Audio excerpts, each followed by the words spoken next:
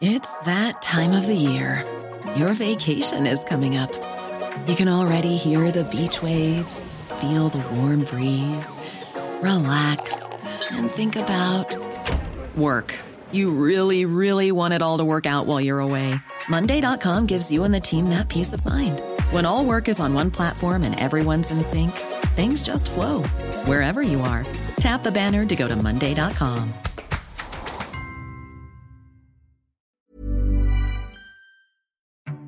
Hi, I'm Molly Jongfast, and welcome to the Daily Beast, the new abnormal. I'm a left-wing pundit and an editor-at-large at the Daily Beast. We're here to have fun, sharp conversations with some of the smartest people in media, politics, and science that help make what's happening in the country and the world clearer. Our world has been turned upside down.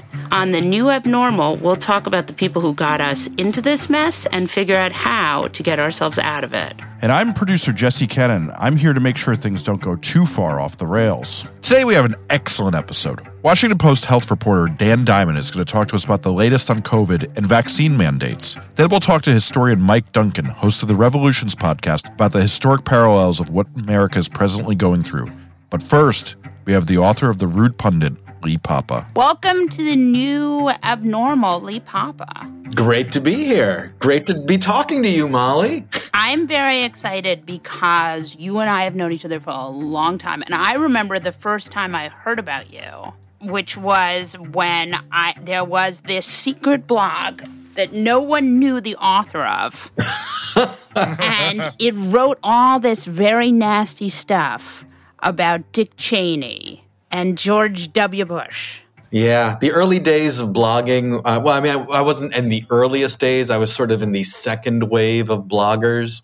We were wild and free. It was just new frontiers out there, and we felt like badasses getting to say whatever the fuck we wanted to say. Yeah. And some of it was pretty raunchy. Almost all of it was pretty raunchy. That was the angle I was coming from. I decided that, you know what? What had happened was I had read Al Franken's book, Lies and the Lying Liars Who Tell Them. And the reaction to that, like, oh, this is lowering political discourse. Yes. And so my response was, that's not lowering political discourse.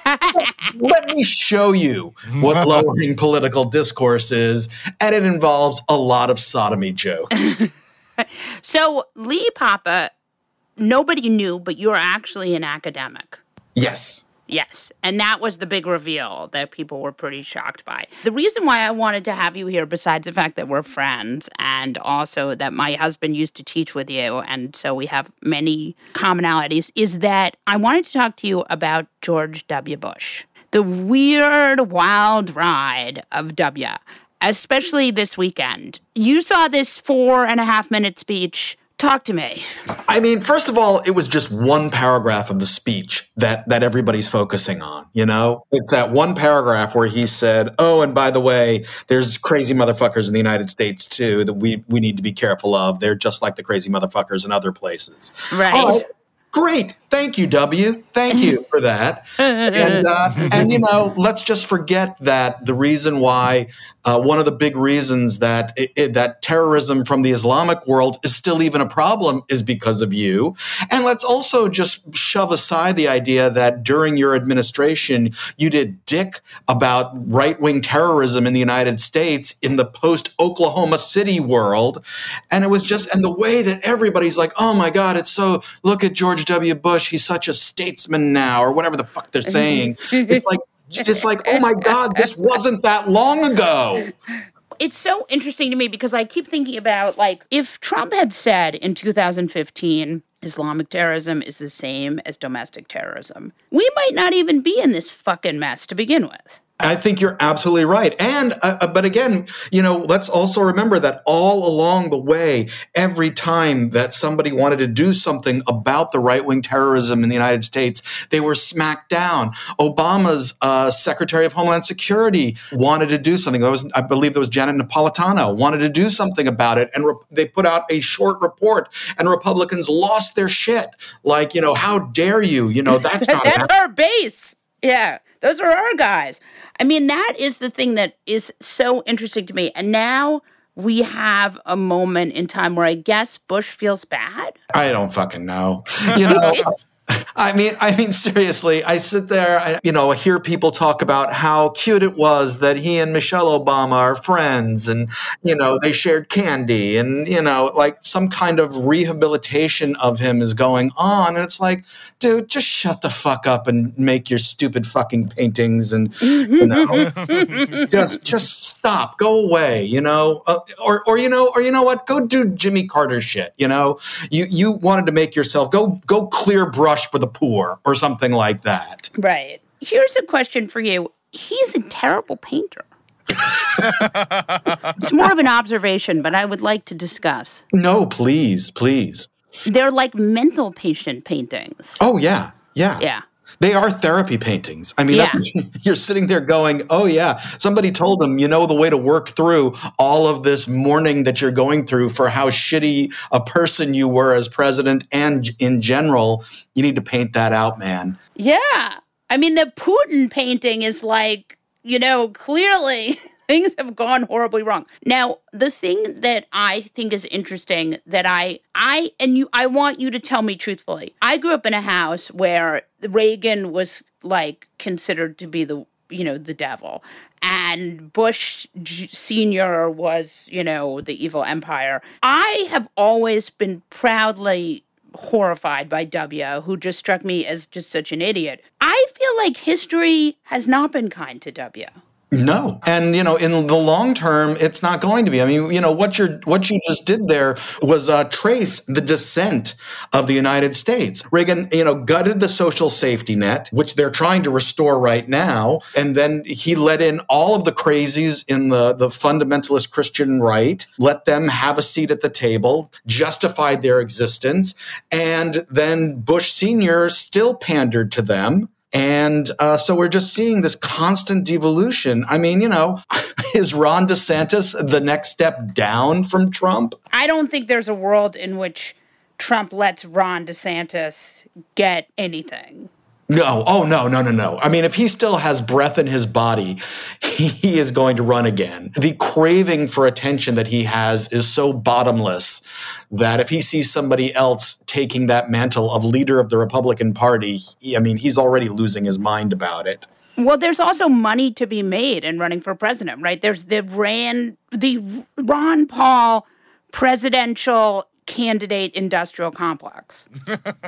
Oh, it's the greatest grift. It's the greatest grift you can think of. I mean, think about what Jill Stein did after the 2016 election and got everybody to contribute money to her calling for recalls. And, and then dick happened with that.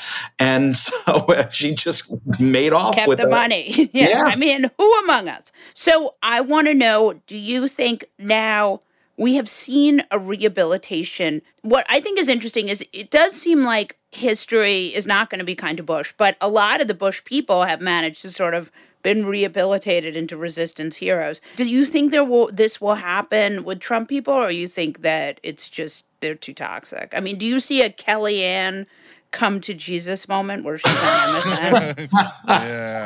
Yeah, I think after turning off all of the American Idol fans, Kellyanne's kind of coming to her expiration date. I recently said that Kellyanne Conway, who's been around since the Bush years or since 9/11 or before even, I said it looked like she'd been, laundered in a river and balled up and thrown in a corner. You can say it, I can't. That's okay. I said Sean Hannity also looked like they had taken two wax figures of Sean Hannity and matched them together. I think a really interesting thing that I've seen is that Tucker Carlson killed Sean Hannity and no one noticed. that could be true too. And Laura Ingraham danced on his corpse. Yeah. Right. But I mean, Sean Hannity used to be the superstar of the lineup, and now he just I feel like he barely permeates. Yeah, who knew that losing Alan Combs would do that to him? He killed Alan Combs. I believe you will not convince me otherwise. But as far as any kind of rehab of people from the Trump administration, I mean, we're kind of slowly seeing it. We're seeing Trump's Surgeon General is appearing as an authority on COVID on CNN. And And you want to go, no, he was there when everybody was dying. Why would we want to hear this man? So do I think it's possible? I think that some of your higher profile people, are never going to make it past the borders of Fox News or One America or Newsmax. But I think we're going to see some of those, people who got out. I mean, why should we listen to Nikki Haley anymore? She jumped into the administration for a while. I mean, let's not, just because you decided, oh shit, this ship is sinking and jumped early, doesn't mean that you're not responsible for turning it into the iceberg. Yeah, it is interesting to me, Nikki Haley, and also the other one I think of is from South Dakota, Kristi Noem.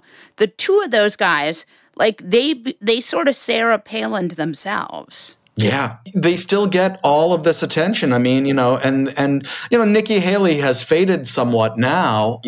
She's just sitting there, hoping that Trump decides not to run so she can jump into a presidential race. Kristi Noem is just one of those fucking, monstrous Republicans that's like, let me see if I can be, the craziest person, the craziest one in the asylum, Like, oh, the guy next door is writing a manifesto and shit on the wall. Fuck it. You know what? I'm going to eat my own arm.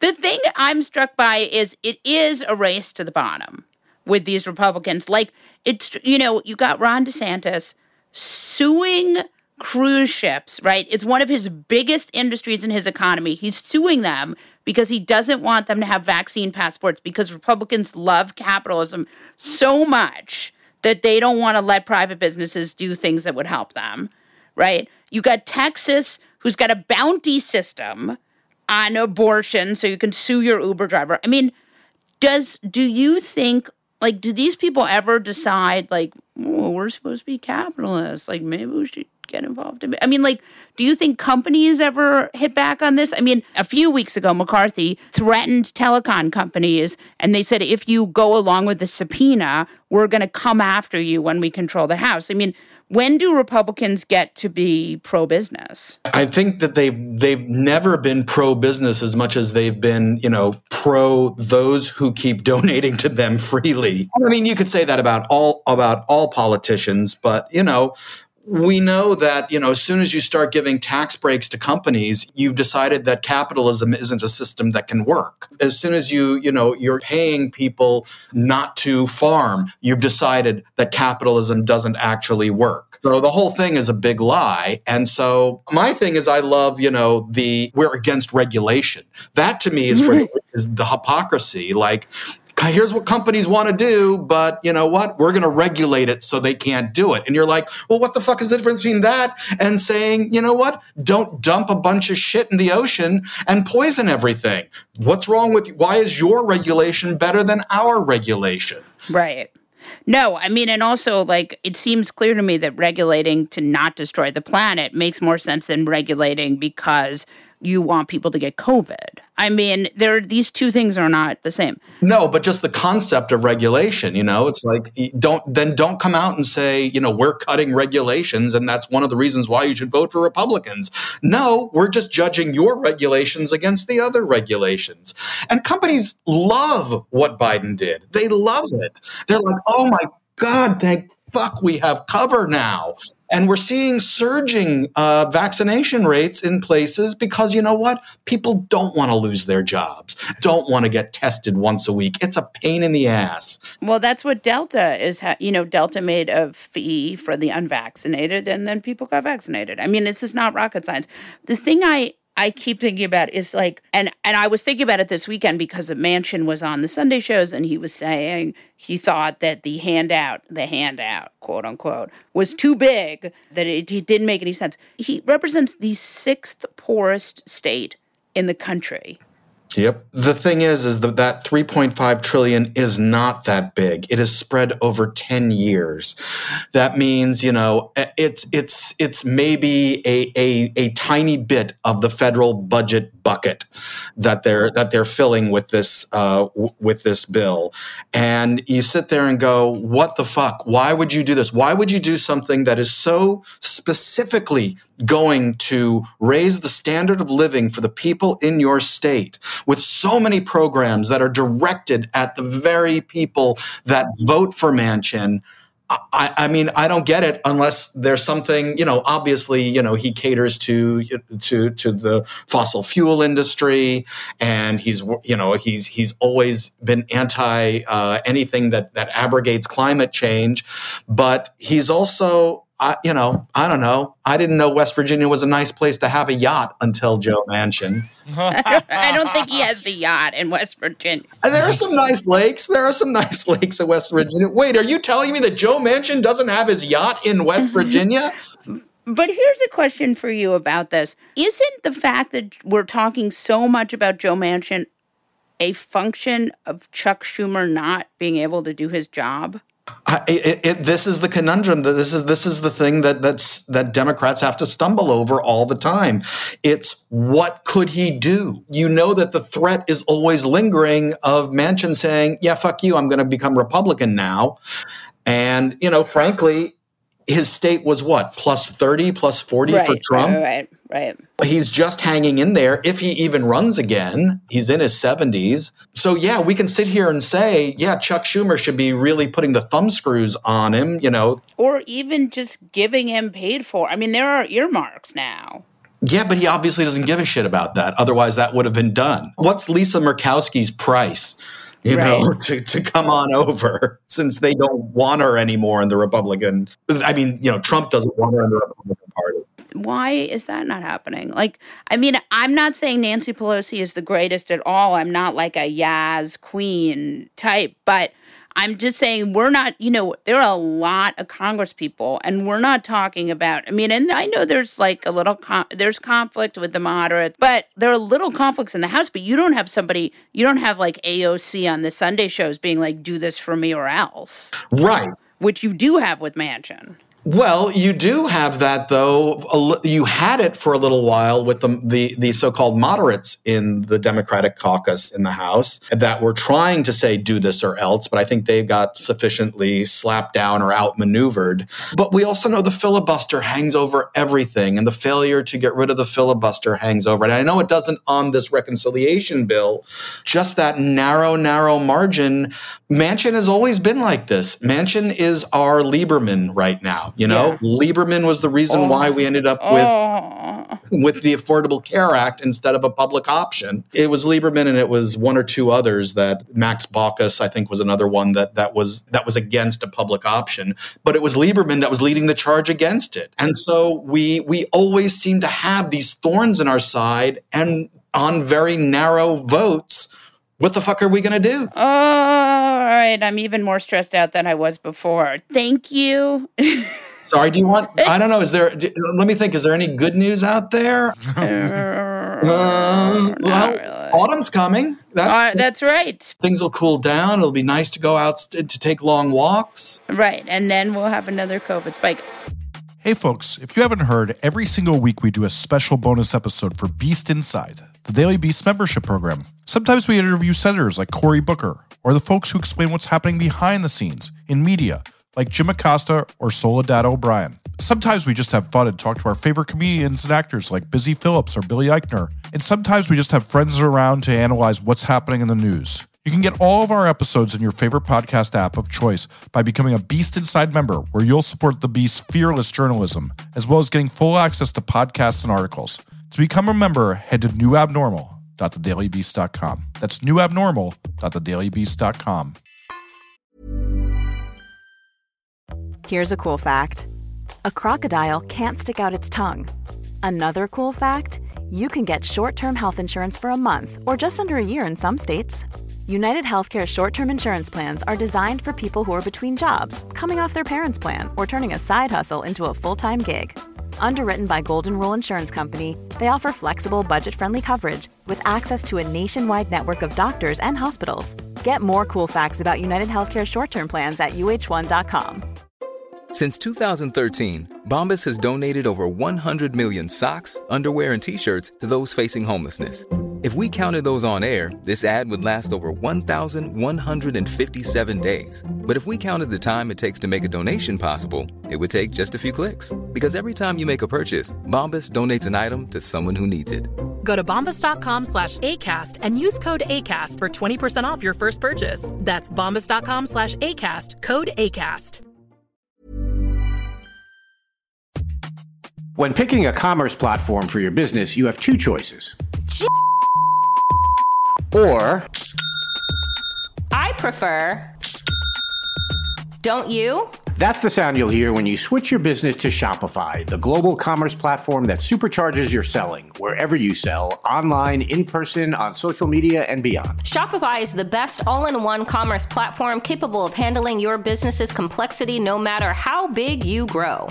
Step up to Shopify and harness the best converting checkout and the same intuitive features, trusted apps, and powerful analytics used by the world's leading brands like Rothy's, Allbirds, Brooklinen, and so much more. You're probably thinking, sure, but migrating is going to be a headache. Shopify's App Store has the migration apps you need to migrate your products, orders, customers, and more from every major e-commerce platform to Shopify. If you're anything like me, you're one of those don't put me in a box people. Everyone who knows me knows I'm a don't put me in a box person. And thankfully, Shopify never will, because with Shopify, control of your brand and business is always in your hands, from your storefront look to your back office operations. I hate when checking out from an online store and then having to pull out my credit card and type in all those numbers. A Shopify store remembers my shipping address and payment information. So if I'm on the couch and my wallet is on the kitchen counter, I don't even have to get up. Stop leaving sales on the table. Switch your business to Shopify and discover why millions trust Shopify as their all-in-one commerce platform to build, grow, and run their business. Sign up today for your $1 per month trial period at shopify.com/abnormal, all lowercase.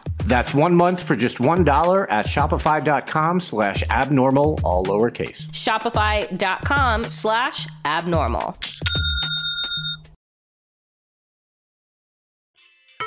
Dan Diamond is a health reporter at the Washington Post. Welcome back to the new abnormal, Dan Diamond. Thanks for having me back on the very abnormal moment that we find ourselves in.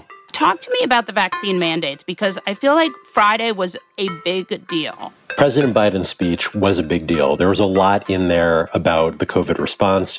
There were things that health experts had been clamoring for weeks or months.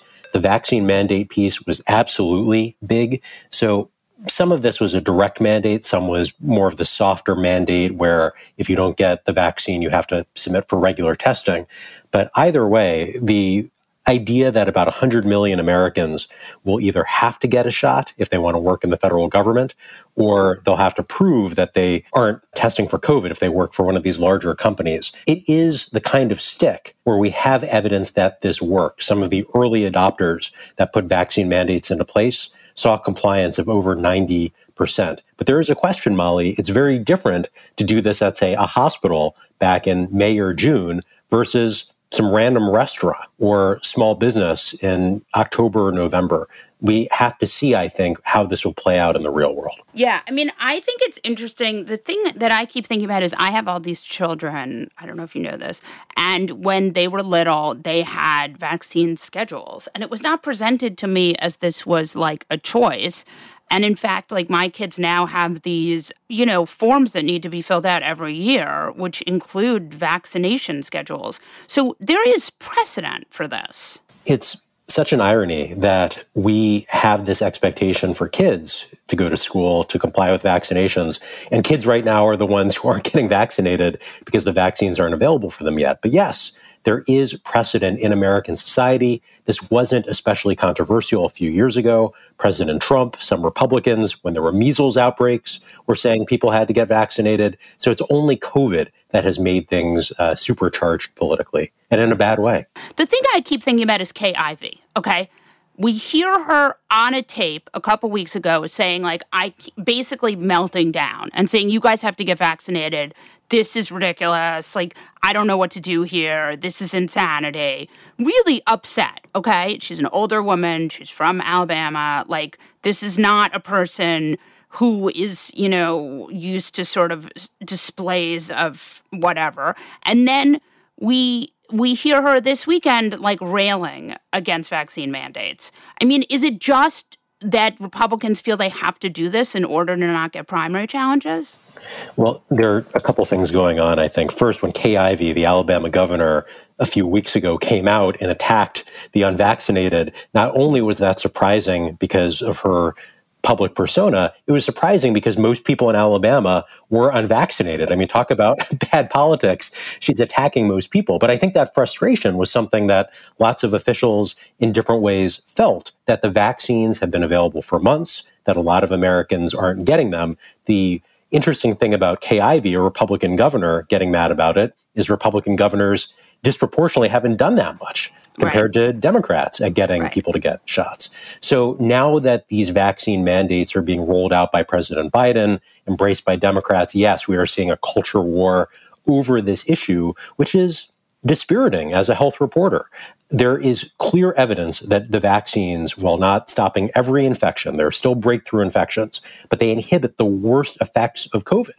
And the only way at this point to get some Americans to comply does appear to be creating these mandates.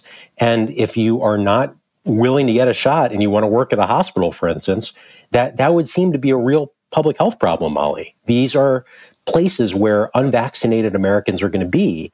And we know that someone who is unvaccinated can be a real vector of disease. Right. Well, this weekend we saw the teacher, or last week we saw the teacher who got, I don't know what percentage of her class from reading aloud. She gave them all COVID, right? The unvaccinated teacher story. So I do feel like there's more and more information about this. Talk to me about the boosters. So we are in a moment where the booster shots are likely coming. We don't know exactly when they will be coming. And there's considerable debate at the highest levels of the government's health response over whether the boosters are necessary. We will almost certainly need more shots eventually as the immune response wanes, new coronavirus variants emerge. And then there is this debate over what the right number of shots is. Molly, you were mentioning the vaccine schedule for kids. Some people get 3 doses of the HPV vaccine.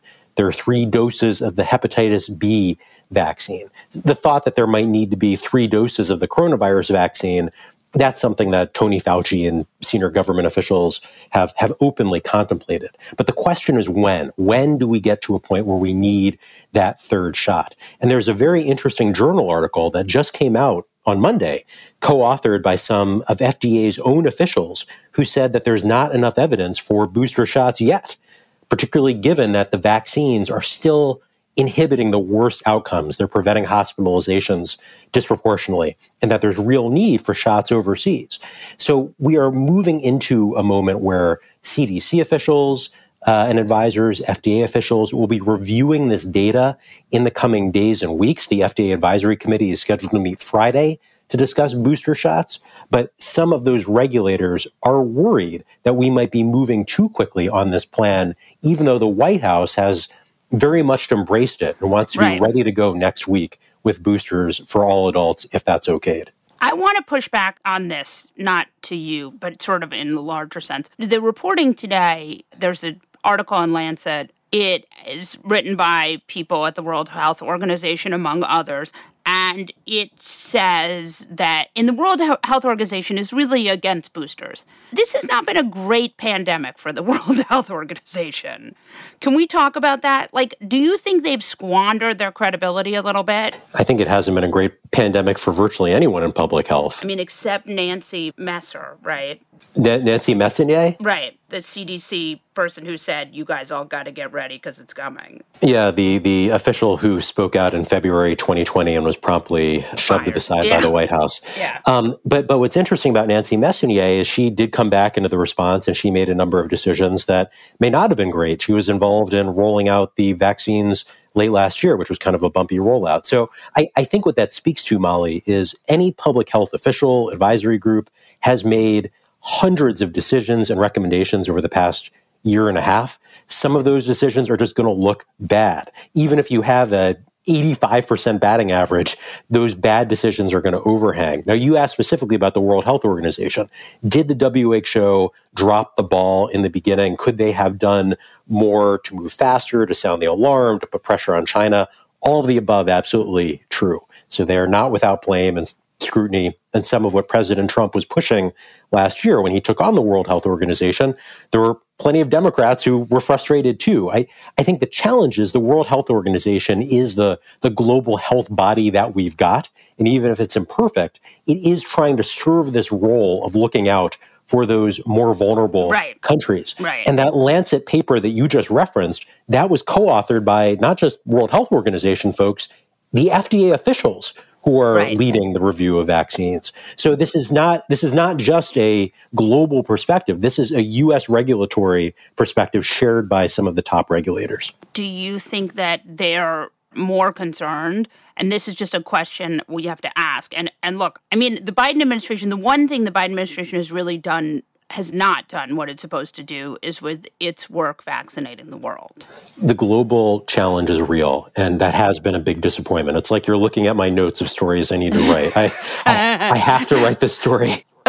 I talk a lot to Peter Hotez, and he is working on a recombinant protein vaccine, which he offered them, and they were like, and I know so I get a lot of the frustration from him, and then also from Dr. Topol, like that they both are they're pushing this administration.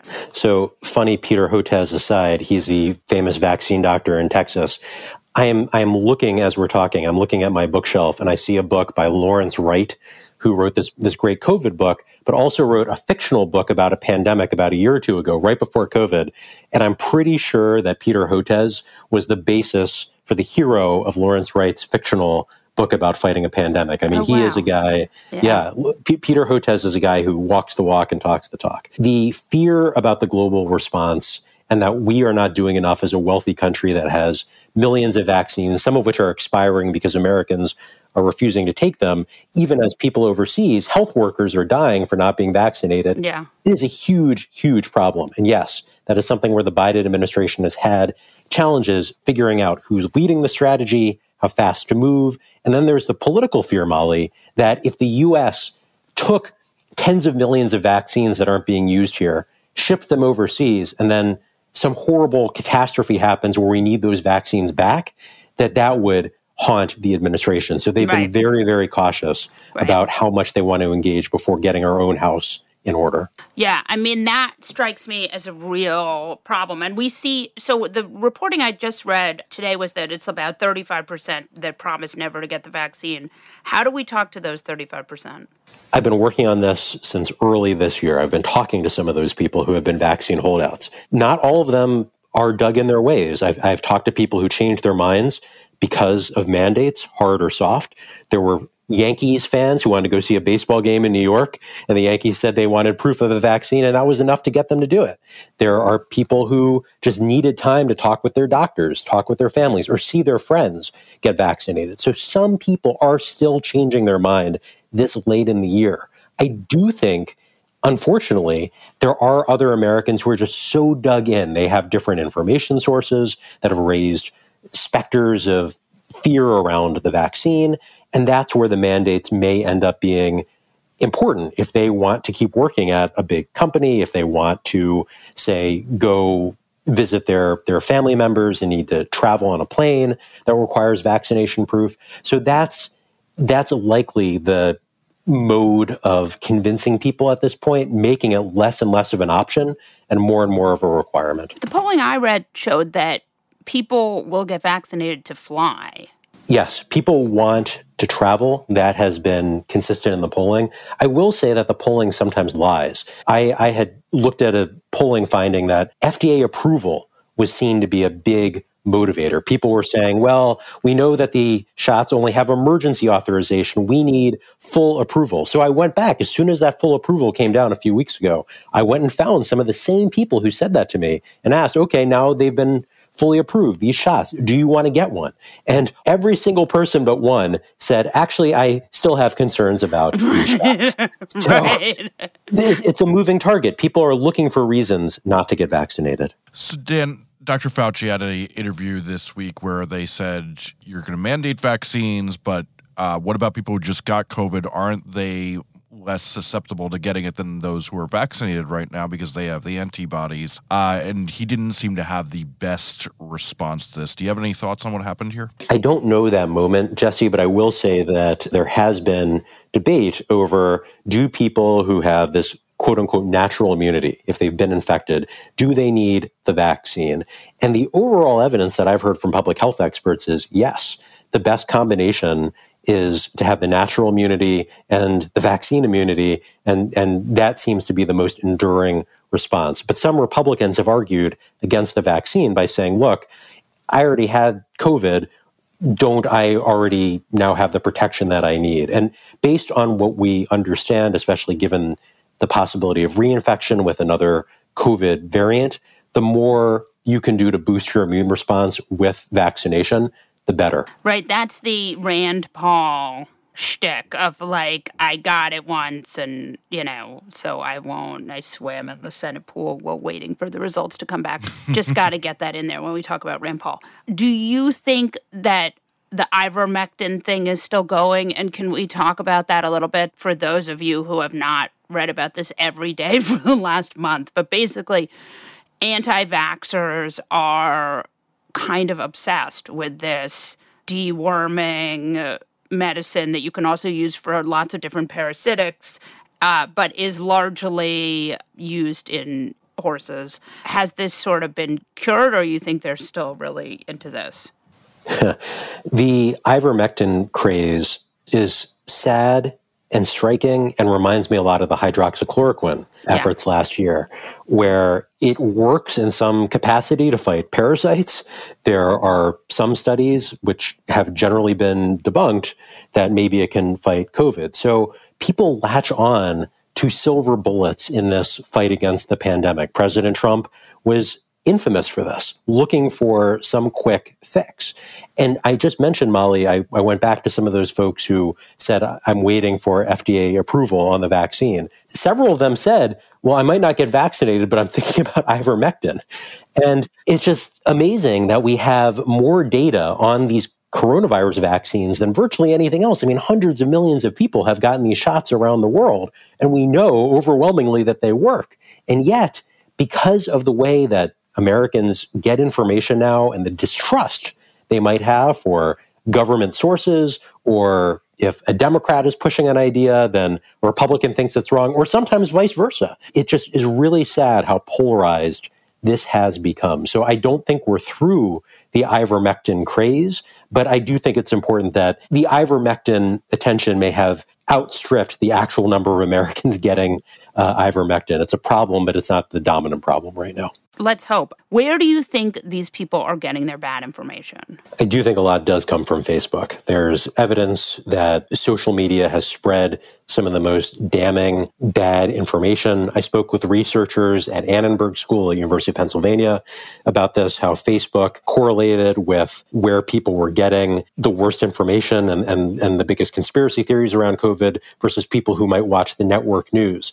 Not that the network news gets it perfectly right either, but because it's more robust. It's a mainstream news organization as opposed to whatever meme is being passed around by your uncle. So it is disturbing. And that's something that I feel like as a health reporter, I'm competing against, right? Like I need to write the stories that not only have the best information, but are accessible enough that if that 45-year-old guy who's not vaccinated is thinking about taking ivermectin, he knows why that's a bad idea and understands why the coronavirus vaccines work so well. Yeah. Thank you so much, Dan Diamond. Please come back. Molly, I'm happy to be back, and thanks to you and your dogs for giving me a few minutes to weigh in on all of this. Oh, God, those dogs.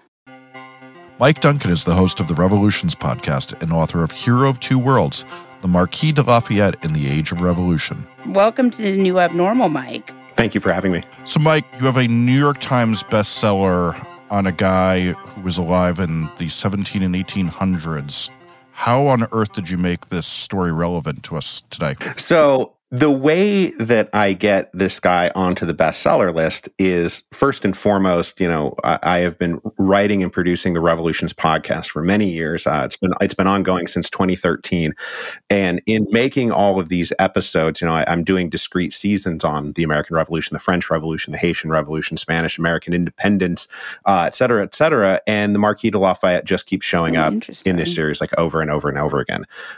He was present for so many different moments during this 50-year period that we, call the age of democratic revolution, which I think the thing that makes it relevant to us today, aside from just like a lot of people listen to the podcast and sort of Lafayette became something of a low-key mascot of the show, because like a stray puppy, he just kept showing up again and showing up again. And I'm like, but just funding revolutions or in other ways too?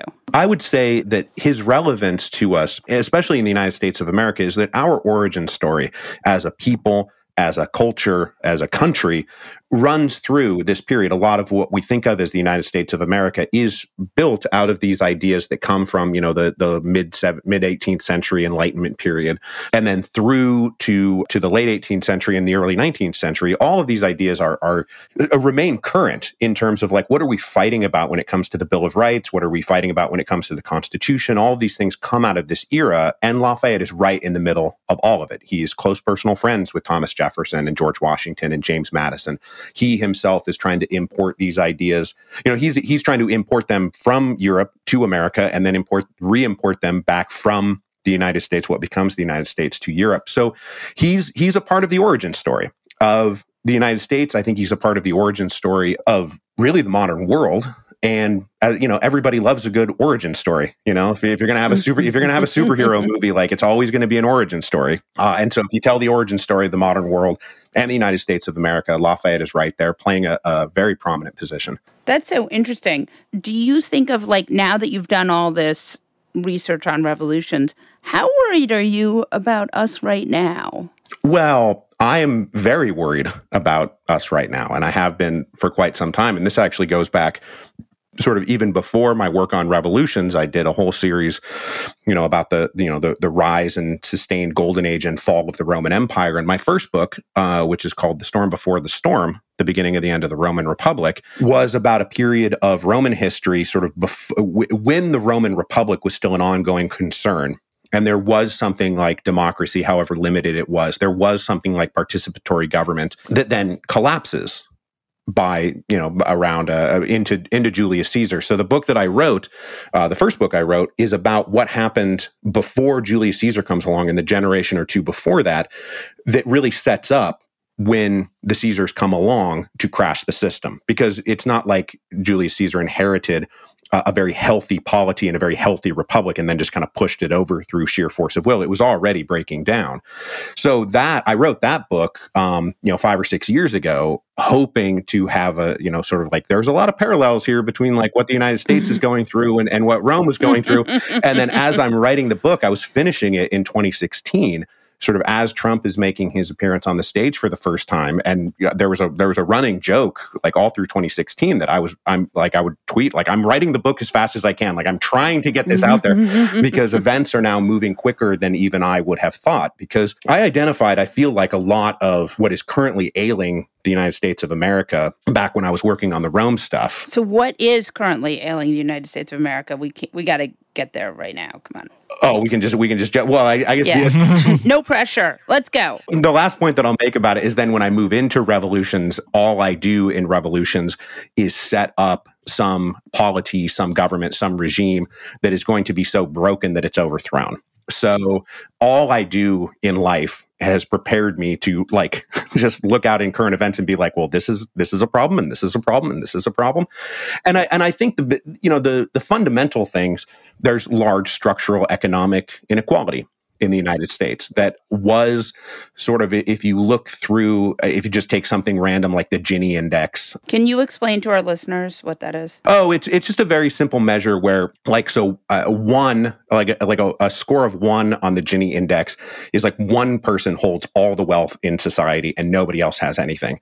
Whereas a 0 would be everybody holds an equal amount of wealth. And then you can economists and sociologists can go through and they score different countries.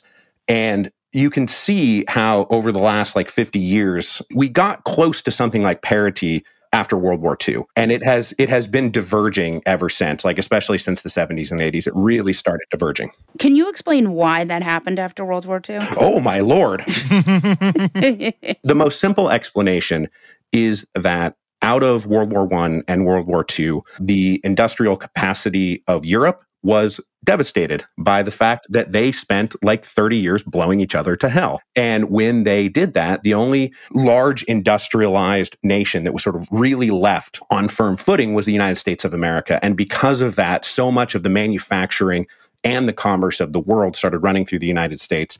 And there was broadly shared prosperity.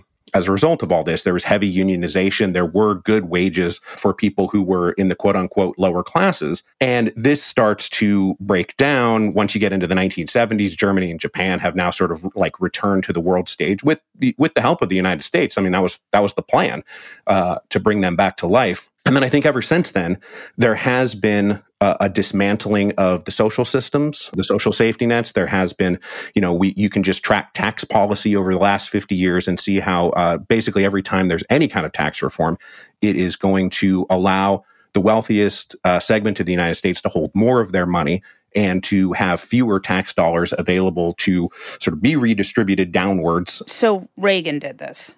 Yeah, sure. I mean, Reagan is the symbol of it, but it's a grand. There was a grand and still ongoing conservative backlash to sort of the big government liberalism that starts with the New Deal and runs through the Great Society. This is Thatcher too. Right, sort of the same things were happening in Britain as in the United States. And I think what has happened is that all of those sort of grounded in economics and grounded in sort of the material conditions of the state have also run into an intense polarization at the political level, which is something that I think more or less gets unleashed by the Cold War, when the Cold War ends, that during the Cold War, there was something holding the parties together in a way that then completely broke down once the Cold War ends. And you can then track, and for this, we're pointing at people like Newt Gingrich or Rush Limbaugh in terms of what are the new partisan strategy? How is the Republican Party going to capture power after so many? I mean, the Republicans did not hold the House of Representatives for 40 years. How are they going to recapture power, and then what are they going to do once they have it? And you can see the polarization that we're dealing with today. It all traces back to the same period in the 70s and 80s and 90s. So this tracks a bit to what was going on in the Roman Republic back in the day, like 2,000 years ago. Many of these same things were going on. Did Rome have its own Newt Gingrich? I think so. I mean, I wouldn't want to say, there's not a one-for-one parallel between Newt Gingrich. There is a guy named Newticus Gingrichicus. But did you have a wife that would really retouch the selfies? Yeah. Yes, let us talk about Newt Gingrich's wife with this serious journalist here. Yes.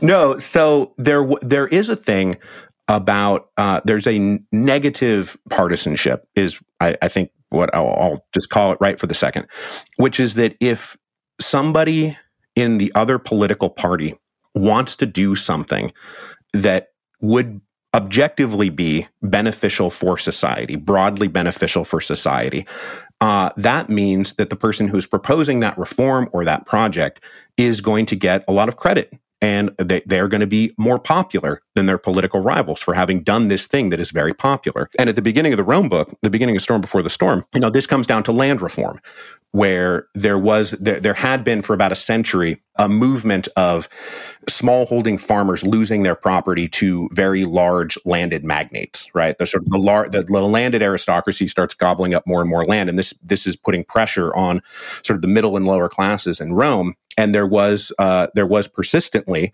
projects to reform how land is distributed in Italy, to give sort of these old smallhold farmers their land back, essentially. And we can see in the Roman period the various people who propose these land reforms, who are going to benefit politically from carrying through these land reforms, are intransigently opposed by their political opponents, not necessarily because their political opponents are against land reform, but because they're against the idea that their political rival would get credit for that land reform.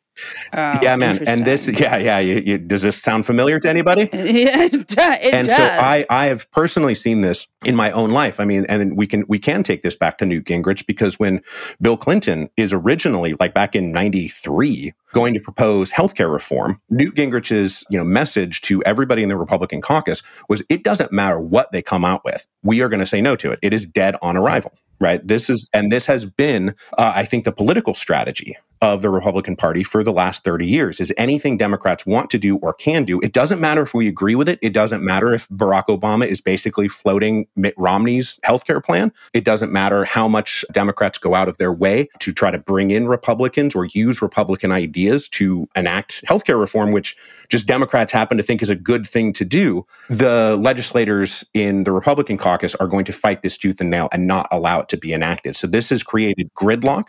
This has created a system of government that is no longer responsive to the great crises and the great issues that are facing the country at the moment. I have a great deal of fear, as I'm sure we all do, about a system that is this deadlocked being able to respond to something as momentous as a climate catastrophe that is looming above all of our heads. And, this is going to require very swift and vigorous action. And you have a system of government that for the last 20, 30, 40 years has really entrenched itself into something that is just permanent deadlock.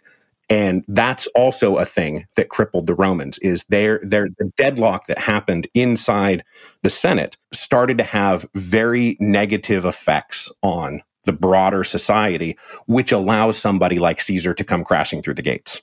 Is there a time in history when something like climate change came along? I mean, I guess a pandemic is the closest thing, where you had to convince a large group of people who don't believe in science that science is real. I don't know just off the top of my head if there is something, quite like this. As you said, like there have been several plagues that have swept through. And, maybe there is a sort of a doctor, a Cassandra type figure who's like, if we just do this, we won't have to, if we boil our water, everything will be fine. And people are like, boil our water, and why would we ever do that? That's stupid. And he's like, but there's little tiny invisible things that will kill us. I'm sure that those things have gone on in the past, but I do think that we are facing something somewhat unique in that, past societies, and hopefully, now that this book, the Lafayette book, has been a bestseller, I do want to move back to Rome to talk about a period where Roman civilization really started breaking down in the 3rd century,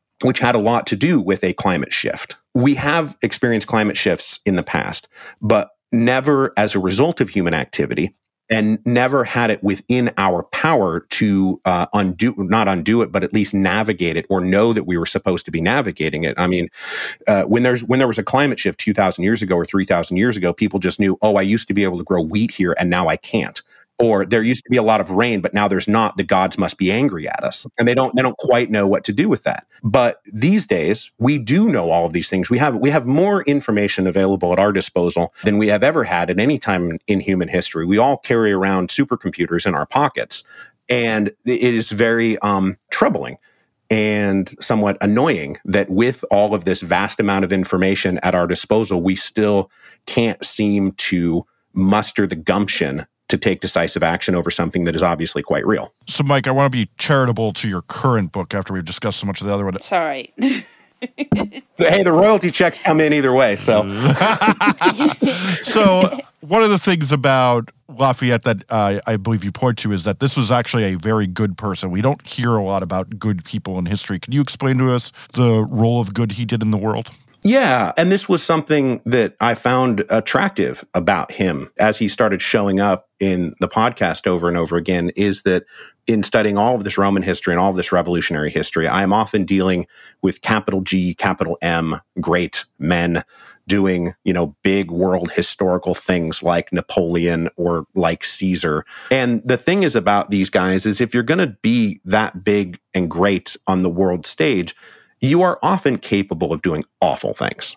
You are capable of doing terrible things. And most of them have a ruthless ambition that allows them to sort of rise to power by climbing on the bodies of hundreds of thousands of people who are dead as a direct result of the actions that these quote unquote great men have performed. I mean, Caesar committed genocide in Gaul. The Napoleonic Wars are an absolute bloodbath that Napoleon is riding on top of. And so all of these guys that I'm talking about have this sort of, there's a deep sociopathy and psychopathy to great political leaders ultimately. And to come across somebody like Lafayette who didn't have that, he didn't have that killer instinct. He didn't have that ruthlessness. And it's why it's why he was never the president of France. There were a couple of times in his life where if he had been a slightly different person, we would be talking about the Marquis de Lafayette as the first president of France. People wanted him to have that job, and he declined it each time. There were other moments where if he had been more ruthless, he could have gathered up the armed forces who were under his direct command and loyal to him almost personally, and used them to seize political power, and he never did. And this makes him not a great man, but it does make him a good man. And so people ask, did you write a great man biography? And it's like, no, I feel like I kind of wrote a good man biography. And he is somebody who, from the time that he was a teenager, all the way through to the end of his life, he dies in his mid-70s. And all through his life, he is somebody who is going to observe the world that he is living in, politically, economically, socially, and ask himself, what are the things that are going on here where some people are suffering, or something could be done better, or there is a law that is prohibiting something that maybe we should allow it, or maybe there's something that's being allowed that we should prohibit. He's a reformer. He's a social and political reformer at heart, who was willing ultimately to push through to a revolutionary event if he felt that his reform projects were being pushed back against too hard. He's willing to go into revolution to support his reform projects, but he's just somebody who's walking through life trying to make the world a better place. And there's also something good about that. I don't think there's anything objectionable about that as a way to be as a person on this earth. Yeah, no, I agree. I mean, it's fascinating. I mean, I guess there are people like that in America right now, but we just don't read about them. Yeah, sure. I think there's a lot of people who are actually like that. And Lafayette's, if we were to transplant him to sort of the present and figure out okay, where does this guy fit in to modern politics? He's very clearly like a liberal coastal elite philanthropist. He's very rich, but he also spends his money on charitable causes. He's not somebody who's just trying to extract wealth from the society that he's living in, because he was an aristocrat. Where's his money coming from? His money is coming from the rent and produce, the rent and produce of the people who are on his ancestral lands, who are working. He inherits all this property, but where does that money come from? It comes from the work of the people who are on the land. So he is getting all of this money, but at the same time, he's doing his best to pretty relentlessly spend that money in ways that he thinks are good or would be beneficial for society as a whole. And he starts his life as one of the richest people in France, and he bounces back, but there is a point where he's down to zero. He goes through a period of what is essentially bankruptcy as a result of everything that he tried to do, and then he runs afoul of many of the French revolutionaries when things get more radicalized, which also he's dispossessed of most of his property. I think that's where his position is, both for good and for ill. And the criticisms that you could make of, coastal liberal elite philanthropists, I think are criticisms that you could level at Lafayette, but also the good things about that are true of Lafayette, that you would rather have somebody who is very rich spending their money on what they think are good causes, rather than just, hoarding it and dumping it in, for us to find in whatever the next iteration of the Panama Papers are going to be. Right. Which when we all found out that half of all global wealth is just sitting in these bank accounts, which we all suspect. That's the thing. The Panama Papers just kind of coming and going without maintaining any kind of currency in the political zeitgeist it remains a great source of frustration for me, because we keep talking about how we don't have the wealth or resources or capacity to do all these really big things that we need to do, completely overhaul the infrastructure of the United States, address climate change in a meaningful way. And we're like, oh, we don't have the money for it. It's did you read the Panama Papers, man? We got, there's plenty. That's a great point. Yeah, that is a really good point. Thank you so much for coming on. This was really, really great. I appreciate you having me on here. I hope I was able to give a little bit of historical perspective that doesn't fill people with too much dread. Yeah, it was just the right amount of dread. Yeah. Everybody should have an appropriate amount of dread. Fear can be a great motivator. What's crazier than QAnon? More outlandish than Pizzagate? And scarier than a Mexican getaway with Ted Cruz? The answer is what the American right wing has planned next. Be one of the first to listen to Fever Dreams, the new podcast from the Daily Beast tracking the conspiracy slingers, orange acolytes, and straight-up grifters pushing to retake power. Every Wednesday, hosts Swin Subasang and Will Sommer check in on the movement of the radical right. Head to thedailybeast.com/podcasts or your favorite podcast player to catch the first episode and get subscribed. That's Fever Dreams, which you can subscribe to wherever you get your podcasts. Jesse Cannon. Molly Jong Fast, tell me what's going on. Today, we have Fuck That Guy. It was a virtual smorgasbord of fuckery. I couldn't decide. We were both just trying to decide our people. I had to go with the Cheeto Jesus because on 9/11, which, I have lived in New York my whole life. I was here on 9/11. I wasn't, in the towers or anything, but I certainly did absorb some of the collective misery that was 9/11. And it's not a great day. I mean, it's sort of a sad day, and it's, it's just not a great day. And so, Biden's very good at doing what you're supposed to do as president. In fact, a lot of people, even fucking Ronald Reagan was good, and W, and all these people that I'm not a big fan of are pretty good at just sort of doing what you're supposed to do, which is go to the fucking thing and sit there and not make it about you. But Mango Mussolini decides, no, I'm not doing that. And he decides that he's going to MC a pay-per-view boxing match. Classy. Right. This is a classy move. And he's also going to, and now again, we don't know when he recorded this message, but on the day of 9/11, the Moonies, which is a cult, which you may have heard of, run by the Reverend Moon, who's actually dead. So it's his sons have gone off and made splinter cults. They worship with AR-15s. One of the sons was at the January 6th riot.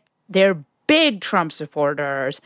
And Trump gave this batshittery of a speech, which again, it was sort of like a cameo. I don't think it was taped live, but who knows, where he said that he had denuclearized the Korean Peninsula, which, is not true. Let me tell you, as someone with the last name Jong, I'm just no relation, I am here to tell you that Trump did not denuclearize the fucking Korean Peninsula. And God damn it, fuck that motherfucker. Fuck that guy. Jesse, who is your fuck that guy? One Amy Coney Barrett, a Supreme Court justice who has been voting pretty partisan, but says, my goal today is to convince you that this court is not comprised of a bunch of partisan hacks. But what she's doing here is she's saying that because the news media will print that, but her actions speak a lot different than what she's actually saying. And the fact is two of the justices who've been on this court forever just vote everything. It's so funny when you watch they're like the definition of partisan hack, right? When you watch any documentary these days of anything happen in the 90s even, you see these votes that are 7-1 or, handily decided votes. That doesn't happen now because these partisan hacks in the Supreme Court, like Clarence Thomas, who's asked 2 questions in literally 30 years or something, just vote on the side of the conservatives. No matter what the evidence is, they find some bullshit to say it. Here's the thing about Amy Coney Barrett's deriding partisanship. She did it at the McConnell Institute. She was introduced by fucking Mitch McConnell. I stole 3 Supreme Court seats.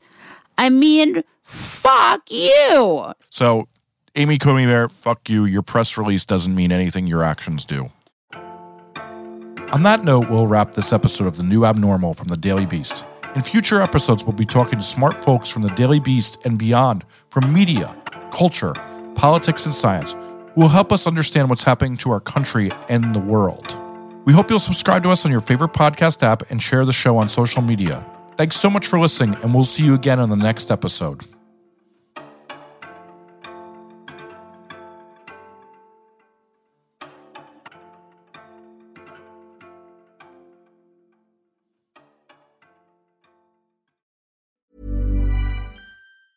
Planning for your next trip?